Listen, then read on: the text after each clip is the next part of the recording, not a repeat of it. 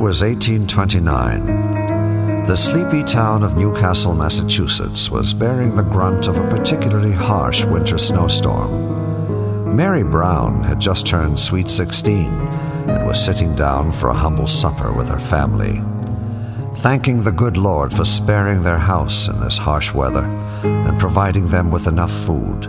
All were in a festive mood. Then the unexplainable happened. Before Mary even took her first bite, her entire body went into violent convulsions. She started choking. Her parents tried to save her, but to no avail. Mary was dead within minutes. 6 weeks to the day after Mary's mysterious death, the Browns awoke early in the morning to loud knocks on their door. It was Mary's best friend, Sarah. In a panic, she told the couple that she'd just seen Mary floating down Main Street, her toes inches from the ground. Mary's ghost was smiling and laughing, said Sarah, as it aimlessly roamed about town. In the following days, many similar stories were heard around Newcastle.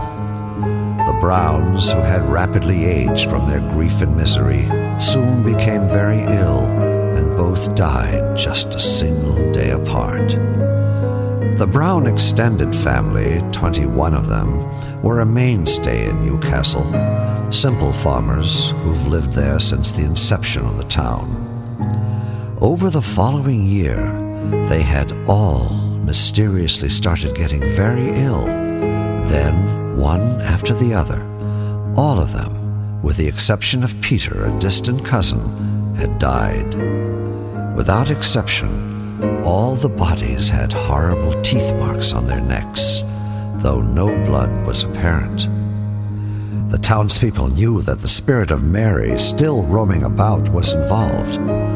Rumor had it that some members of the Brown family awoke in the middle of the night to see Mary standing over their beds, grinning down at them before throttling their necks in a death grip and sucking for blood. The people of Newcastle were at a loss. Jeremiah Buckner, the notorious witch hunter and vampire expert from Salem, the next town over, was summoned in a last-ditch effort to end the horror. After meeting with the town elders, he set up a rendezvous for the following week, on the very day Mary had died 1 year earlier. The day had arrived. The clock struck midnight. Jeremiah, the elders, and Peter, now horribly ill, all gathered at the town cemetery gate. Peter could barely hold up his frail body. Everyone was expecting him to die within days, as the violent and horrifying pattern of the Browns indicated. The ritual they were about to perform that night was not for the faint of heart. As they arrived at Mary's grave, they started slowly digging until the coffin was unraveled. The elders were not prepared for what they would see next. Opening the coffin, they found Mary looking much like before she had died. Her flesh was pink and full of life, her hair and fingernails grown, and her lips were full and red. Jeremiah then poked her chest with his pocket knife. Mary bled.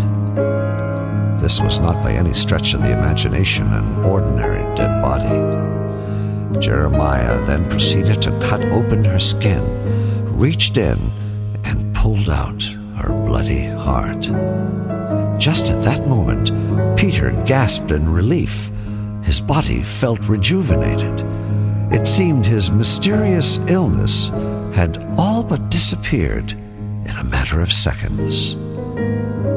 From that moment on, the sightings of Mary completely vanished. Peter, his health regained, would soon marry and have 3 children. The Brown family bloodline was once again revived. Though the town of Newcastle was now back to normal, to this day, its residents claim to see the ghosts of the dead Browns floating about with blank stares in their eyes.